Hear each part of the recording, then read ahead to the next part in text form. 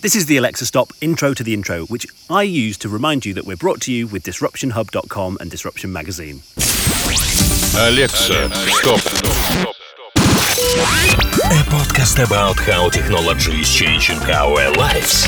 With Robert Belgrave and Jim Bowles.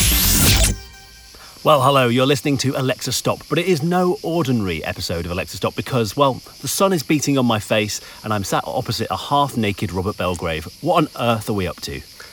No ordinary Alexa Stop indeed, as we are sat poolside in Provence mere days after my wedding, which Jim kindly did me the great honour of officiating. And fine performance it was too, Jim. And what we know is that if I have to write too much content in a month, I just simply run out of steam. And so the content for your wedding was the only content I could create this month, meaning that this is an episode of Alexa Stop with a difference because we're focusing on some previous favourites. Yeah, we thought, given we're travelling for most of this month, what could we do to produce a great episode for you guys? And some of the early interviews that we did had some really amazing clips in them. So we've put together a little compilation for you of 4 of our favourite interviews, which we'll also provide links to in the show notes if you'd like to go back and listen to the full episode with our dear friends Nigel, Pete Traynor, Julia Litvin, Nick Earl, and of course, Mr. Sam Conniff. Yeah, exciting topics as well. So the future of transportation, what it is to be more pirate, to be an upstart in today's world, the things about interference in major events such as Brexit or elections, and also mental health, topics that have developed since we've had these interviews and conversations that have gone on and continue to happen. Quite a cross-section. It is indeed. Also, while here, it's been my birthday. It has. Happy birthday. I'm a year older. You are indeed. And Jim, tell us a bit about the cake you received on your birthday. I received a wonderful cake in the latter stages of your wedding meal that had some huge sparklers in it. How many sparklers, Jim? It had 2 large rocket-based sparklers. Did, yeah, which you tried to blow out and nearly lost half of your face. I thought that was a good comedic moment. Someone even complimented me on that gag. It's also Louise Bliss's, my girlfriend's, birthday while I'm here, and so far technology has worked hard to spoil her birthday presents. Oh, really? Why? Well, there was a yellow light on my Amazon Echo that I hadn't seen before, and I said to Alexa, why is there a yellow light on you? Okay. And that means I've got a notification. Okay. Would you like to hear it? And of course you said yes. Yes. And it said, Amazon has delivered the gift, which was a smoothies book from Deliciously Ella, and Louise was in the kitchen, so that means that she knew exactly what one of her birthday gifts was. Fantastic work. Thanks, Amazon. So that'll be happening this Friday. Unfortunately, I've also accidentally messed up on one of the other birthday presents, so I'm running out of sort of leg room to provide a truly sort of surprising gift. Okay, what are you going to go for? Good question. I'll think about that TVC? While I listen back to these fabulous interviews. See what Provence has to offer. I suppose I can't really let us end this segment before we start this episode without asking you how much you enjoyed your wedding. It was magnificent. It was really great. Lots of dear friends, both from sort of days of old and friends from our work that we do in our industry. About 100 people in what was only just below 40-degree heat. I think it was fair to say it was a fantastic day. It was. I had a wonderful time, and I was really pleased that my job in proceedings was over and done with by about 5 p.m. Yes, it did. Yes, indeed. But what a fantastic job it was. Thank you. So thanks again. Thanks again. And with that, I think we should listen to the episode. This is Alexa Stop.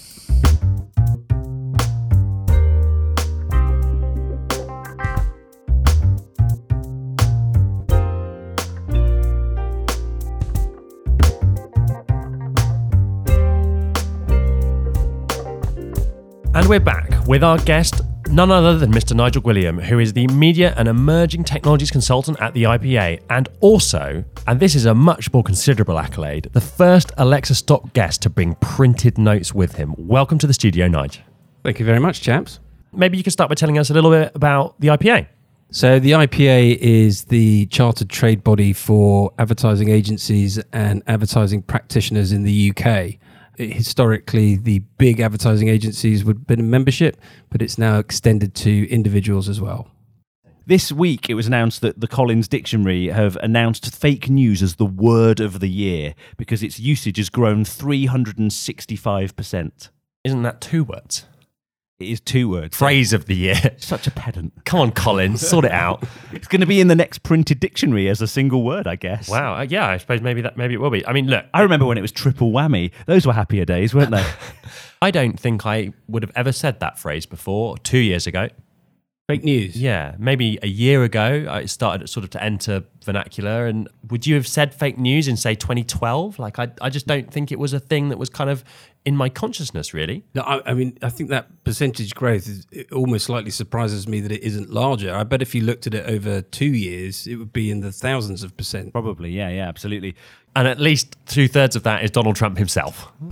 So let's take this back to a really basic question then that sort of taps into what you were talking about. What does Russia want? And this is fascinating. You hear phrases like Russia meddling in elections, Russia meddling in votes.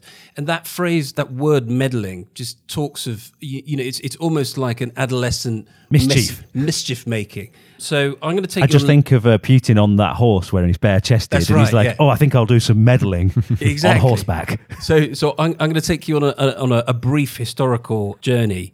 I talked about Michael Deacon earlier on and the insight into this. That kind of idea of winning the Cold War in extra time led me down a path. Now, I studied geography at university, so this is a particular interest to me. There is a man called Alexander Dugin. Okay, he's basically a hard-right Russian nationalist philosopher. He's basically a Russian fascist. Okay, and he is the author of a book called The Foundations of Geopolitics, The Geopolitical Future of Russia. Okay, this sounds a bit weird and a bit tangential. This book was published in 1997. It sold out in 4 editions and it continues to be assigned as the textbook at the General Staff Academy and other military universities in Russia. Right? What does this book talk about? It effectively describes a world in which there is a problem with the unipolar nature of US-led Western liberalism. And what Russia wants is to be recognized as another pole of significance in a multipolar world. 97, this book was written, okay? It's used by the Russian military as a textbook. What did it talk about then? In a geographical context, and a hotter military context, if you like, it talks about the dismemberment of Georgia, which happened. Yep. The annexation of Ukraine, which happened, okay? An axis of power with Tehran, which is literally a live subject at the moment. That's all a little bit tangential from our conversation here. Moving on to the UK and the US, all right? Let's look at what he specifically said about what Russia should be doing in the United States. Russia should use its special services within the borders of the United States to fuel instability and separation. Russia should introduce geopolitical disorder into internal American activity, encouraging all kinds of separatism and ethnic, social, and racial conflicts, actively supporting all dissident movements, extremist, racist, and sectarian groups, thus destabilizing internal political processes in the US. It would also make sense simultaneously to support isolationist tendencies in American politics. Wow. Yeah. Mic drop, right? I mean, Yeah. just the textbook for what's been going on. And as you say, it applies absolutely as much as it to us here in the UK as it does in America. And as we've seen, right, there's been links in the sort of botnets that have been used that were involved in Brexit, that were also involved in the Breitbart agenda in America. It wasn't hard for you to find that information. We can sit here and talk about it. I cannot understand why someone like Donald Trump is happy to be so subservient to a Russian agenda unless he has some significant financial challenge that he's unable to meet. There's all that talk about the debt with some of the hotels and stuff. What's your view on why? What's the why here? So the great power of this kind of activity, and it's called a covert influence campaign, and that's not something that I've picked up myself. That's something I learned from listening to an interview with a guy called General Michael Hayden, who's the only guy to have run the CIA and the NSA. Okay, the reality of why this is so clever is that what it causes is antagonism between different constituencies within a single nation. So their entire purpose of sowing dissent and sowing anger and argument within the US leads people in America to blame other Americans. And so as much as one party is saying this is the fault of Russia, the other side is saying you're just looking to blame Russia for what you didn't like having happened. So you lost the election, you're now blaming it on Russia. And look, in the context of how technology is changing people's lives, which is what Alexa Stop is all about, let's talk about that, right? Because this is something that, in theory, could have happened for decades or hundreds of years. Ultimately, this sort of power shift could have taken place. But what we have now is technology. We have this computational element. let's assume that what we're discussing is correct and that the Russians have had, as I believe they probably have had, significant influence in a number of the things that have happened. How is technology at the heart of that, in your opinion?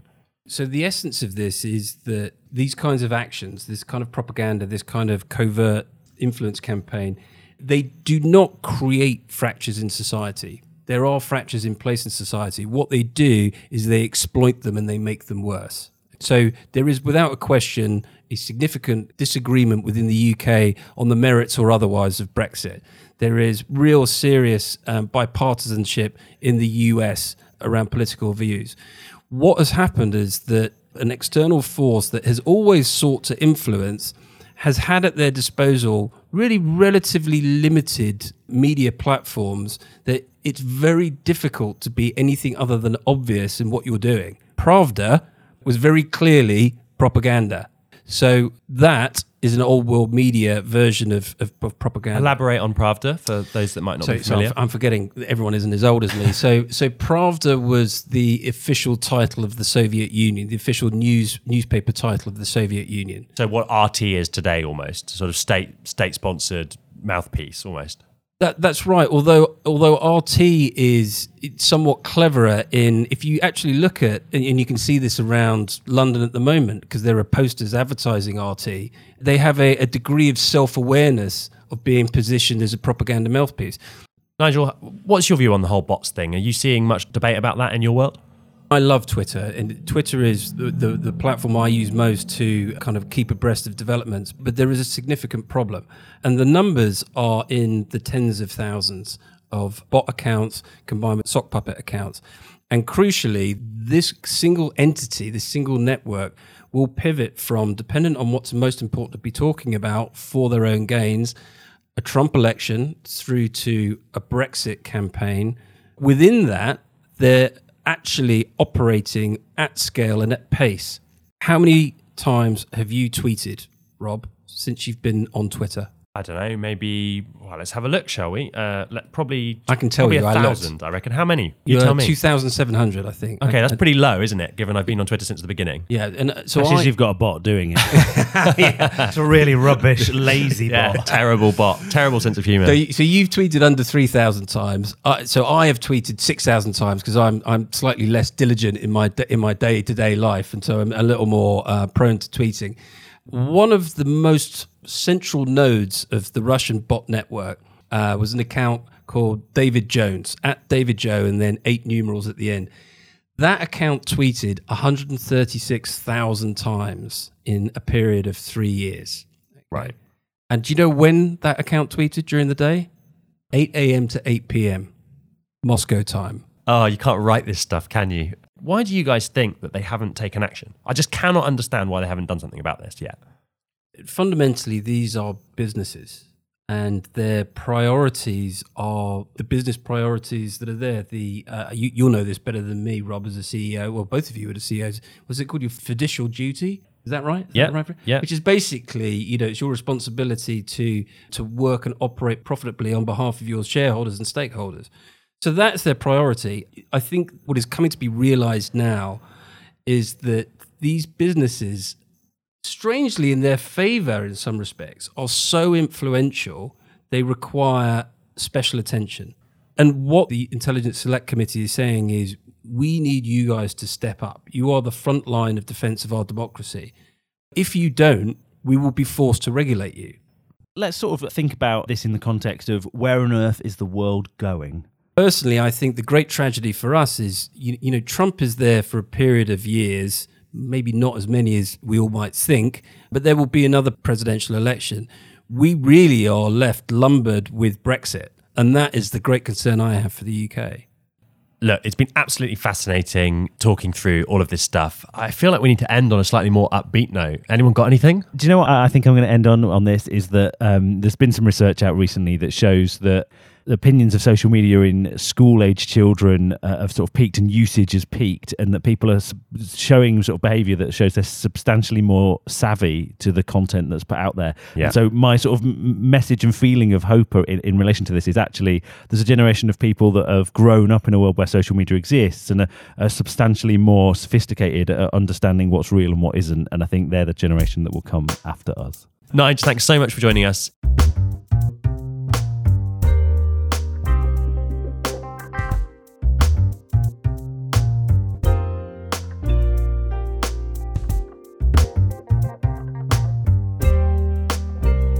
This month, we have two fantastic guests. The first is the one I knew before today's recording, which is none other than Pete Traynor.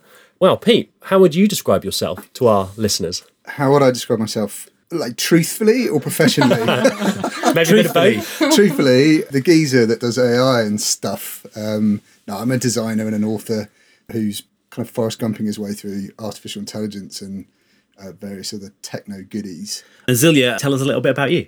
Yeah, hi. So my name is Zelia Litvin. I'm a psychologist and CEO and founder of PsyCaps, which is a digital mental health gaming company. What we're doing, it started out as part of my PhD thesis, and I developed an evidence-based application to treat depression. So when you use this app, it significantly lowers depression levels. But the problem was we couldn't keep people to stick to the app because it was kind of boring. So we are now using artificial intelligence, chatbots, and notifications to design a game to make it like intrinsically motivating to do therapy. So to try and learn from the patients, I guess you'd call them, and kind of gamify it and make it a bit more engaging. Exactly. It's all about gamification and making it interesting. Pete, maybe you could tell us a bit about Sue. Yeah, so I've been working sort of in mental health for good 10 years in terms of, working with charities, trying to work out how we could use technology. But last year was really a big one for me because we started working with a couple of really amazing social enterprises in the Midlands, Forward for Life and Common Unity. They introduced me to a really wonderful man called Johnny Benjamin, who's a sort of active and very vocal male mental health and male suicide campaigner. Just astonishing people. And we formulated this group, Man Made, and it was really to try and look at all of our various disciplines and see where we could try to erode the male suicide numbers, coming at it at various different angles. And so technology kind of came to me, obviously because of the business and my background. And we were very adamant that we could reduce the rate of male suicide in the UK by just one. Like, we would very much like that number to be bigger, but what we could do about it. And, suicide at the moment is killing 3 times as many men as women in the UK. It's a really, really big issue. And so we looked at the way technology could try and help in this particular situation. And we created an algorithm called Sue. It's a very basic stochastic model to analyze conversations and try and work out some of the tone and the sentiment in conversations, to give men something that they could volunteer to have a conversation with in a chat-based environment or a voice-based environment when they don't want to speak to another human being, which was a big insight. Men will talk, but they're just not comfortable sometimes speaking to a person. And so for the last year, we've really been refining the AI and Sue, trying to work out the best way of deploying this and how good this could be.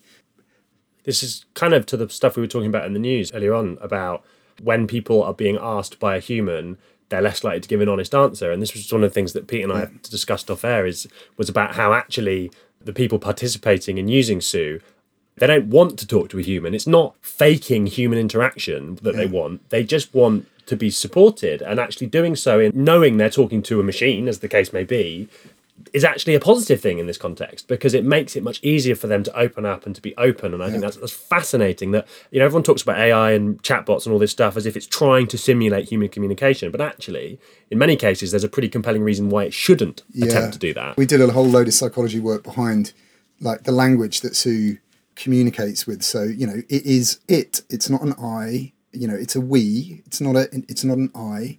It's not a male, it's not a female. Sue is actually SU, it's an acronym for, a shortening of the term suicide, actually. It's not a lady's name at all.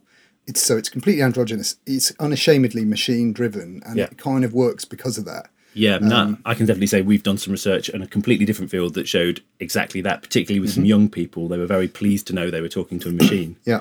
And so I think that rings true. I could imagine artificial intelligence to be a very good help and tool for therapists. I don't see much in the actual therapy or intervention happening in the next 10 years, but I can imagine that because people are still people and they don't remember as well as machines, and they can't interpret as much data as a machine can, that we probably won't be doing many diagnostics by ourselves anymore. My philosophy for the business, for my work, for me personally, is transhumanism. So the basic transhumanism philosophy is that nobody gets left behind and that technology should enhance humanity and drive us forward. Do you guys think that technology and the internet has made us more anxious? Do you think that's kind of creating the problem as well? Definitely. There are quite a few studies, especially with young girls and body dysmorphia, that 20 minutes on Instagram is enough to push up their depression and anxiety rates by a significant amount. And there's a lot of FOMO, and there's a lot of bullying, and there's this idea of being perfect and showing perfect life. And then even though they're doing it themselves and they know that their life is not perfect, they still perceive the other people's to be real. And then, you know, if you compare, then there's always going to be a gap. So I think social media is a double-sided sword, and you really have to have conversations with your kids about it. I think until the brain is developed at a certain age, which I would drastically say 18, is that you should limit their usage by, let's say, half an hour to an hour a day. Kids are going to hate me. And, you know, you can tell that for up to 4 hours a day on social media and using media, after that, each half hour, their grades drop by a point. There's been a lot of debate, but schools have kind of had years of practice of introducing that topic. Are they massively ill-equipped to deal with this sort of digital mental health anxiety risk that's associated with social media? From my experience, yes. We've been going around some schools, talking to classes and children, you know, from kind of 6 all the way through to 16 about some of these things. And the teachers are generally not, I mean, they must think that some children go home and knit. No, they go home and play on Minecraft. Like, that's what they do. And I'm not bashing unboxing videos on YouTube. Like, I'm not bashing teachers. They're very, very busy people, and they're paid to do an analog job. Like, that's what they do. But I'm sure they don't realise just quite what's going on in their children's lives. It must be funny relating it as a parent to when you're a child, because I mean, there was a period in my life when I spent an awful lot of time on a computer, but it wasn't connected to anyone else. I was just, it was just me. Yeah, that's true. Yeah, that was bad enough. That's true, actually. That's had a pretty bad effect on me. I mean, that computer, even when it was unconnected, still had a sort of physiological effect on you playing games and stuff like that. I mean, we did a study a couple of years ago. It was actually related to Tinder, but the same thing applies, you know. If you're playing an adventure game, if you're in adventure mode, that could be Tinder, that could be, you know, whatever the kids are playing on Xbox these days. For about sort of 2-3 minutes, you're running on adrenaline because you're in the moment and you're getting that rush. Something's pinged and you're there. Then you're kind of floating through testosterone for a little while. But that only lasts in your body for 12 minutes max for guys and less for ladies, but it's still there. You know, post 20 minutes, you're into cortisol, which is sort of stress and depression hormone territory. Your body is slowly digesting itself. That's basically what cortisol does. And so anybody that's sitting, riding some of these emotions through, be it online, offline, amplified online, because you've got the influence of other people and all of that kind of like surprise. Like it's a really quite astonishing thing that we've done with technology for the last 30 years, not just the last 10. That there's a UCLA professor that calls social media and the digital world digital cocaine, and it has a very similar effect to the reward system of the brain. So it can be addictive. So if people have prevalence, and you know, then they can get addicted to social media. In the book, we actually interviewed a lady. She was amazing. She was 17 when we spoke to her, who had IAD, internet addiction disorder, and it was really heartbreaking because you think so a serious problem, right? A very serious problem. Like, you know, combinations of just general social anxiety, disconnection, like had some really horrific effects. And that's part of the reason, but since we did the book and I met people like this, like I'm refusing to use the word user, like with any of our clients or with any of, you know, people that I speak to. I despise the word because it's kind of becoming actually quite a social norm. Like people are using the internet sometimes in a way that you would use a drug or you would use, you know, alcohol. And so I think it just comes back to this idea. We have to remember that everybody that we're designing this stuff for is a human being, and they're very vulnerable sometimes. It's weird when you're aware of this. So I find, particularly since some of the conversations we've had making this podcast, that I now think about my state of mind when I pick up my phone, because I'm like, I think I've just picked up my phone because I want the hit it's going to give me. And then I'm like, how many notifications have I got? So doing it knowingly is even weirder. Here's a good experiment for everybody listening, right? somewhere on your phone, an iPhone, Android, whatever it is, there's going to be an accessibility menu, right, in settings. In that accessibility menu will be the option to put your phone into black and white. Put your phone into black and white for a weekend and see how that affects your behaviour. You'll find your behaviour, you get all of the pulling it out, looking at it, checking your emails, checking your notifications and stuff, but you don't get any of the little red alerts. And it kind of calms you down slightly because they're not using that big red push notification, the red bubble, to drive you into those various apps. Like you put your phone in black and white and you suddenly have a bit more control for some bizarre reason. And there's a lot of colour psychology that goes into how these things are designed, and red is danger and urgency, and put it into black and white and see what happens. 48 hours and you'll see an interesting effect on your behaviour. So let's wrap up by sort of saying, what's the piece of technology that you can't live without? Well, my phone, obviously, but I think we're going to see in the next couple of years that doing an awful lot more good than harm, I hope, because of people like me and Zilya. Letting it be your codified counsellor, letting it be your support, letting it warn you when you're spending too much time on it, and just being a little bit more human. But yeah, my phone. And Zilya? I would say by now I'm going bigger. I'm going back to my laptop, actually. And I put my phone, I read another article that if your phone is next to you, the probability that you're able to concentrate goes down significantly. So I put it in another room and I just work on my computer with my noise cancelling headphones, and I like it nice and big. Guys, thank you so much for joining us for episode 5 of Alexa Stop. It's been a privilege. Time to hit the pub, I think. Yeah, Thank really you very much. Thank you so much for it. This was really good. I could do another hour.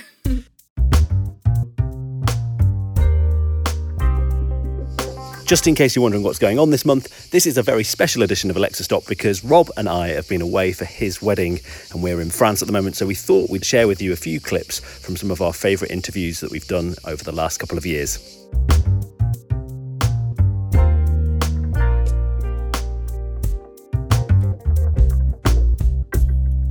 It gives me great pleasure to welcome Nick Earl to the Alexa Stop studio to talk all things smart transportation, future of city design, well, really all things Hyperloop. Nick heads up global operations for Hyperloop One. If you don't know what Hyperloop is, you're going to know a lot more about it over the next half hour. This, for me, is one of the most exciting developments in the world of technology. The first true new mode of transportation since the aeroplane. Welcome to the studio, Nick. Thanks, Rob. It's great to be here. So, Jim, how do you feel about Hyperloop before we get stuck in? I'm really excited. It gives me lots of quite space age sort of images, cartoons I watched when I was a kid. Jetsons. The Jetsons. Yeah. It's making the Jetsons real, isn't it? There you go, yeah. But yeah, I guess it would be best to sort of kick off with just what is Hyperloop? The most common question we do get asked is, this sounds really, really cool, but tell me what it is again. So why don't I talk about what problem we're trying to solve and then how we are planning to solve it, and that will answer the question of what is a Hyperloop. So what problem we're trying to solve? It's a problem that every single person who's listening to this will recognize, which is transportation is uniformly bad and getting worse. And if you look at, our crowded cities, whatever form the transportation is, journey times are getting longer and longer. And particularly if you look at trains, what we're doing is we're spending a fortune all around the world on incremental improvements on old technology. Right. And basically, steel wheels on steel rails was invented in 1820. I like to say if George Stephenson came back to life and went to Euston, he'd say, oh, look, there's a train. What we're doing is we're not trying to make an incremental improvement on anything. What we're trying to do is create a new mode of transportation, as you said, which is essentially like a blend between a spaceship and a train and an autonomous vehicle. So essentially we take a vehicle, a pod, we call it a vehicle, it's a pressurized vehicle, and we put it inside a tube and we take the air out of the tube. Now, why do we do that? If you think about airplanes start stationary, go to 600 mile an hour, slow down and stop. We do exactly the same thing, but instead of going up in the air, we bring the low air pressure down. In fact, in our working Hyperloop, which your listeners can see the video of on our website, we got the air pressure down to below 10 pascals. Some people out there will know there's 101,000 pascals at sea level. So that is a very, very low vacuum. So a pretty significant reduction. I know this is a tech audience, so let me just say it's actually packet switching. So instead of data, voice, and video, digital packets, it's people, freight, and cars, physical packets. Pods only ever stop once, which is your destination. And you can go vast distances in very short times. So, for example, London-Manchester would be 12 minutes. Wow. Amazing. Yeah. I'm going to sort of take this back to some basics. That was a fascinating sort of conversation, but let's imagine creating a Hyperloop between 2 points in the UK. I'm going to the South Coast tonight. It's one of my least favourite train journeys because it's incredibly slow for the distance that I need to travel, and it invariably has a bus replacement service on a Sunday when I need to get back. I recognise that. So if I'm sort of heading to Bournemouth or Poole, I guess the time would be sub 20 minutes to that sort of location. But what would you actually need to do to build a Hyperloop from London to Bournemouth? So what's the tunnel? Okay. What's all of that sort of stuff? Okay, so there's multiple parts to that question, but the actual point-to-point part of the question. So the Hyperloop is in a tube, as we said, and the tube is needed for the vacuum.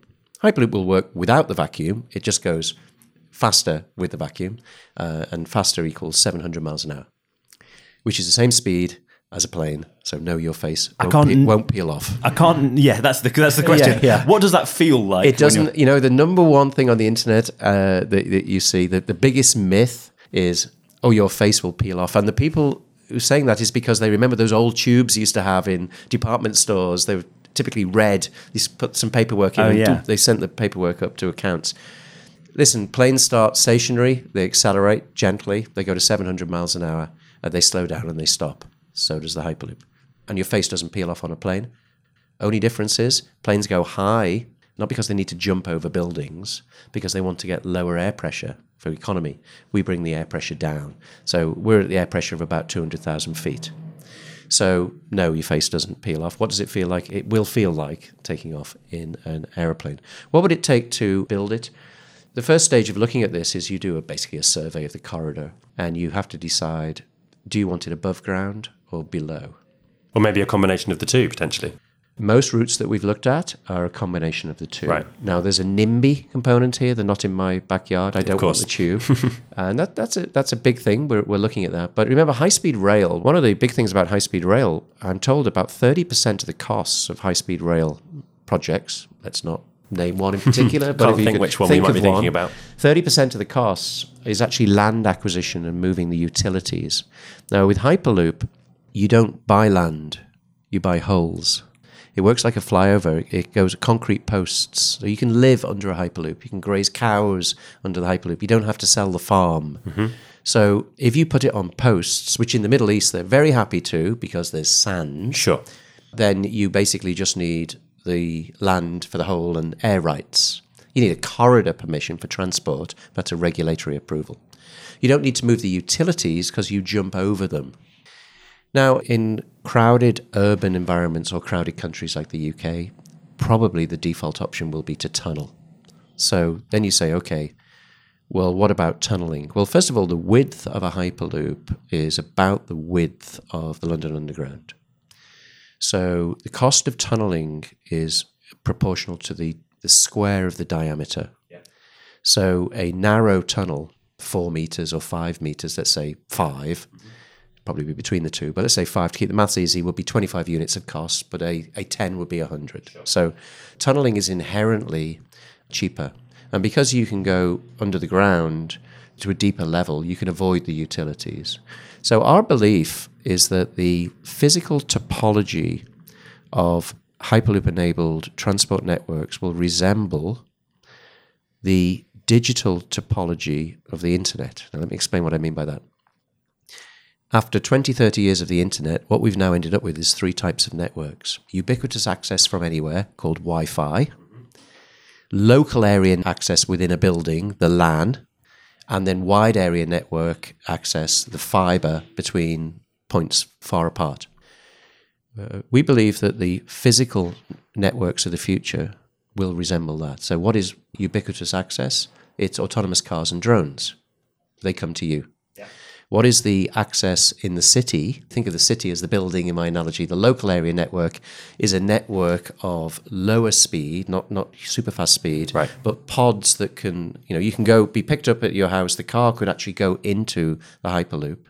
And if you look at what Elon is doing, so that's that might exactly be like what he's doing. The Boring Company project. That's exactly in LA, what the Boring example. Company is doing. And then you think, okay, now I want to go long distance, the fiber. So then what we're going to need is the industry needs to then establish a set of interoperability standards, which is exactly what happened in networking. Yep. Think of the IP protocols that were established. So then you could actually you could be picked up, go into a tunnel, go through the city, go to the Hyperloop portal, go the long distance, but you're still in the same seat. So 3 networks, 3 network topologies. Instead of data, voice, and video packets, it's people, freight, and cars. And it will revolutionize every business process, where you live, where you work, how you build a city, how you plan a city, where you put cancer hospitals, because you can now distribute them. It'll change freight distribution. And, it's not going to do it overnight. Sure. But the internet didn't do it overnight. But it will change everything. I mean, we are not going to continue living with 200-year-old technology. For me, this is one of those when not if situations. Like, I think that someone that also has worked in and around the internet for my whole career, your analogy really rings true to me. And for some of our listeners, they won't quite relate to it. If none of that made any sense to you, trust us. We know what we're talking about. Like, that sort of blend of those 3 types of network that is invisible to the average user is a key part of what's made the internet so successful. And I think that to bring that approach to the physical world of transportation, I'm struggling to come up with a reason why it won't work. It's simply a question of time. To play devil's advocate to that, if you look at autonomous cars, people have been saying the thing about autonomous cars for several years. If you talk to the autonomous car companies, they are all now working on simulators, because the biggest barrier, apart from regulations, which we know about, safety regulations, but the biggest barrier is people feel scared to let go of the wheel. So they're all investing in things that will go into shopping malls where you could actually have a simulated experience. There's always a section of society who say, hell yeah. What we've got to do is get governments to say, I want to do it. We're not there yet. We're close, but we're not there. We think we will get there based on what's happening. Then we've got to build 2 or 3. You mentioned that. We've got to get safety certificates, which will allow us to then put humans in. And we've got to actually show that the cost of doing it is totally different. So let's take a look at this from a sort of the current infrastructure of the UK. We've got a motorway system, and in the US, freeways, highways, those kinds of things. Do you envisage a situation where some of this infrastructure would replace existing infrastructure because that becomes outdated? So my experience of 30 years in the IT industry is one of the first things the IT industry did was lose the takeaway sign. And what I mean by that is that I remember, email came along, and then we got voicemail, and voicemail was going to replace email. And then video or telepresence came along, and that was going to replace voicemail and email, and then instant message, and guess what? They're all still there. We just do more of it. So I'm naturally cynical that anything gets replaced, because I think people want choice. And there will be, not every journey people will need to be, or people will want to be inside a Hyperloop. It'll be based on where you are and where you want to go. If it is clearly easier and it's proven that you can get between A and B much quicker, then people will choose. But we're not saying that roads are going away or trains are going away. But you might steal a lane. Well, interesting you say that. We ran a competition worldwide to get the best ideas for Hyperloop. We got 2,600 entries. We just announced the 10 winners. So we sort of crowdsourced the sales process, if you like. And the German entry put the Hyperloop above the Autobahn. Right. That's interesting. And then you totally collapse the journey times. And then it would appear that if you put solar panels on top of it, it could actually be energy positive. On my behalf, and I'm sure on Jim's, good luck. We'll be cheerleading for you the whole way. And I, for one, hope to be stepping into a Hyperloop on my next journey down to the Dorset area.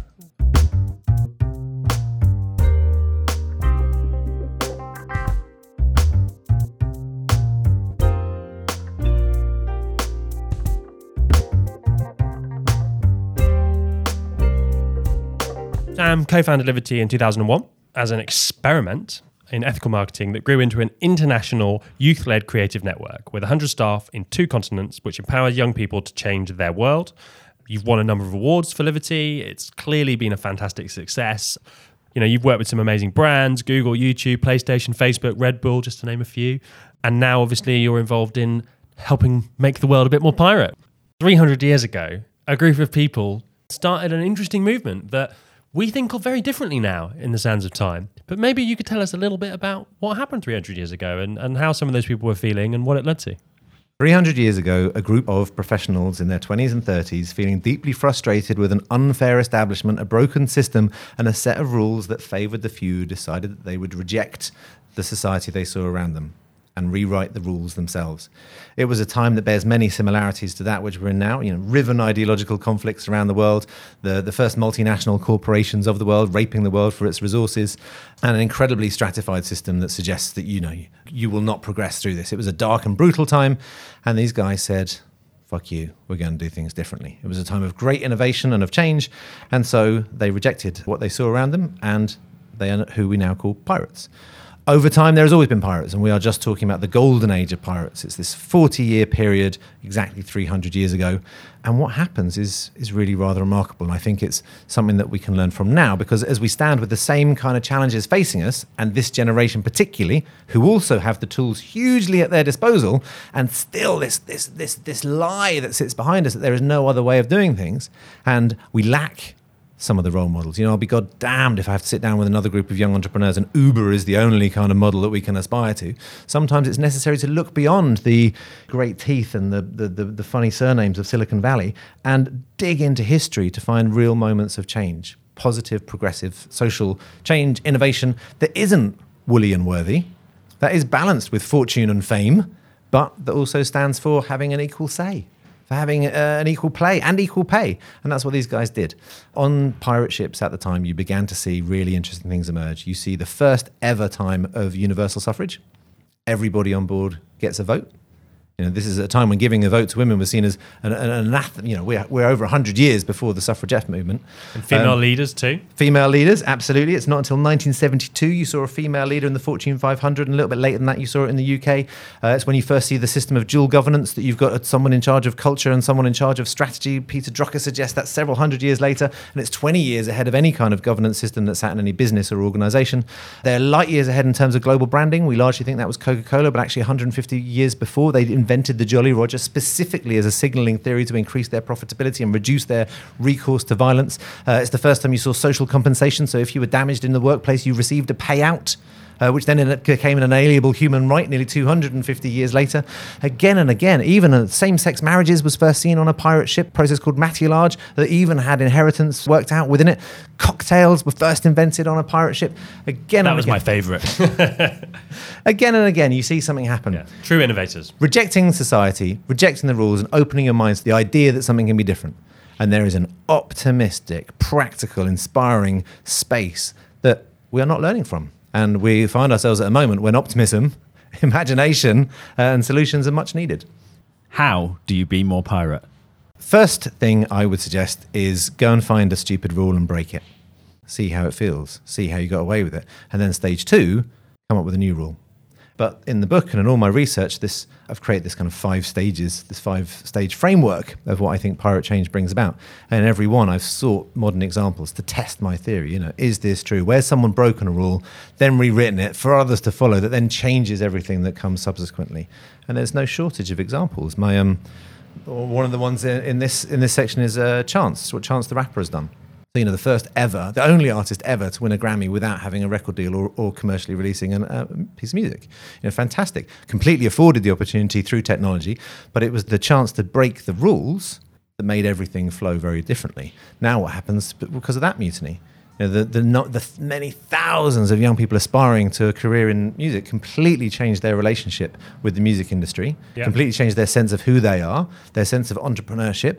Business models are disrupted, and something begins to really change. That's my idea. That's what I'm looking for, that level of mutiny. But it begins with something very simple. A conversation between him and Childish Gambino about don't necessarily try and seek a record contract, see what it's like if you stream it. This notion that I've arrived at the end of the book, when it's no longer a metaphor, is a manifesto of change. So first part of the book that you've seen is repositioning the idea of pirates, that they weren't rogues, that they've been resold to us as this romantic Johnny Depp kind of notion, that actually there's something in there that are role models that needs to seriously be looked at, that should sit alongside other moments and movements of civil rights in our history. And then the second part is this framework of change. And the third part is a look at what was called the Pirate Code. So the pirates had this really strong set of laws that you had to live and die by. They were created by consensus. So everybody on board a crew collectively made this code. Then they were signed off in blood, kind of metaphorically, although maybe literally. Probably literally. Probably literally. Let's go with literally. Let's go with literally. With a rum cocktail. And over 40 odd years, they remain remarkably consistent. And this is obviously a time when there's no, you can't Google it or wiki pirate it. And that's because they were built on profound values and measures. So going back to, starting something with purpose, know exactly what the values are that you will live and die by, not that you'll put on the wall and forget. And in these codes are articles like fair pay. We will all get an equal say. We will all get an equal share. There's no pay gap issues that we're still facing. Around diversity, around social compensation, really evolved thinking, signed off by a crew of what we think of vagabonds and bandits and rascals. On that basis, they set out on their mission. It was actually a high-functioning holocratic community, right, in many ways. Hugely agile network based on dynamic structures, organising themselves on a holocratic principles, unequivocally. We've just got nice new shiny terms for it all them. sounds awfully trendy in this day and age of trendy Silicon Valley businesses, but as you say. They were 100% there, and they could crew up. The largest known assembled crew was Captain Morgan when he sacked an entire city, 2,000 pirates. The average size of a pirate crew was less than 200. To be able to crew up together and then crew back down to your individual organisation, not requiring the infrastructure between it, is pretty impressive from an organisational point of view. And that's why I'm interested by this code as a way of organising yourselves. And so I have hypothesised a Pirate Code 2.0, which I know sounds a bit glib. But from the modern day pirates that I've met around the world, I have discovered some of them organising themselves around pirate codes. Principles that then determine the organisation or the activity that they do that come before the business plan.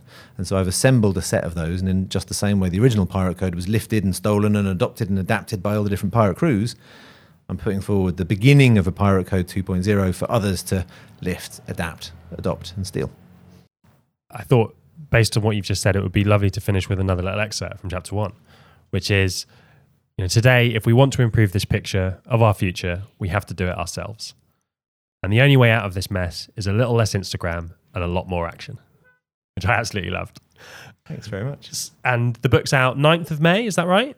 The book is out in the 3rd of May. 3rd of May on Penguin Random House, so it'll be everywhere, Amazon, online, all good outlets, Audible, the full shebang. Already is. You can buy it from Amazon or Waterstones, depending on your preference for tax-paying organisations, or you can buy it directly from me and I will wrap it up in some nice Skull and Crossbones paper for you.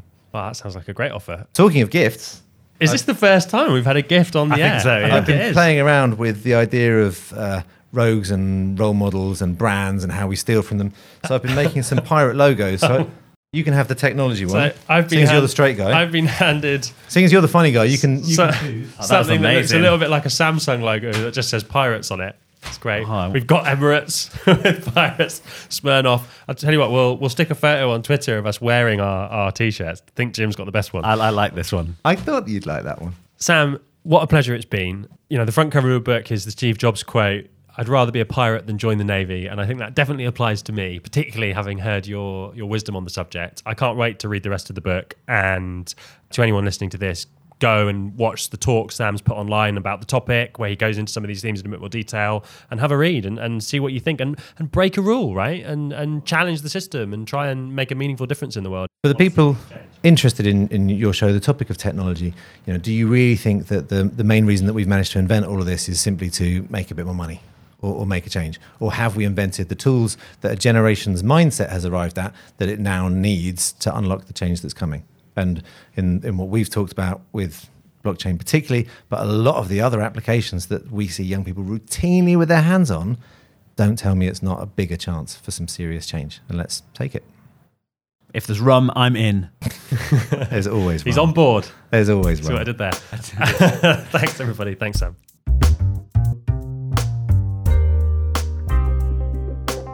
So here we are, still poolside. We'd like to thank you for listening to that programme. And if you've not listened to Alexa Stop before, we hope that was a good introduction to listening to us. Normal service will be resumed next month, late July, something like that, when we'll have another guest for you. And actually, we've got a sponsor on board for the next episode, Rob. Oh, really? Exciting stuff. As ever, this has been brought to you with Disruption Magazine and DisruptionHub.com. And anything else you'd like to add? No, just thanks for listening. I hope you've enjoyed this episode. We've actually just finished listening to all 4 of the compilated clips that you have also just listened to ourselves by the pool, which we very much enjoyed. We hope you enjoyed them as much as we did. I'd love to almost re-interview all of those people in a year's time and see how they've all done with their various missions. Maybe Nige has conquered the Russians. Maybe Sam has recruited the pirates. God knows what Pete and Zillia are up to. And maybe Hyperloop One is flying us across land and sea and wherever else we want to go. Desert. Desert, yeah, is the most common one. So that's goodbye from me, and it's goodbye from him.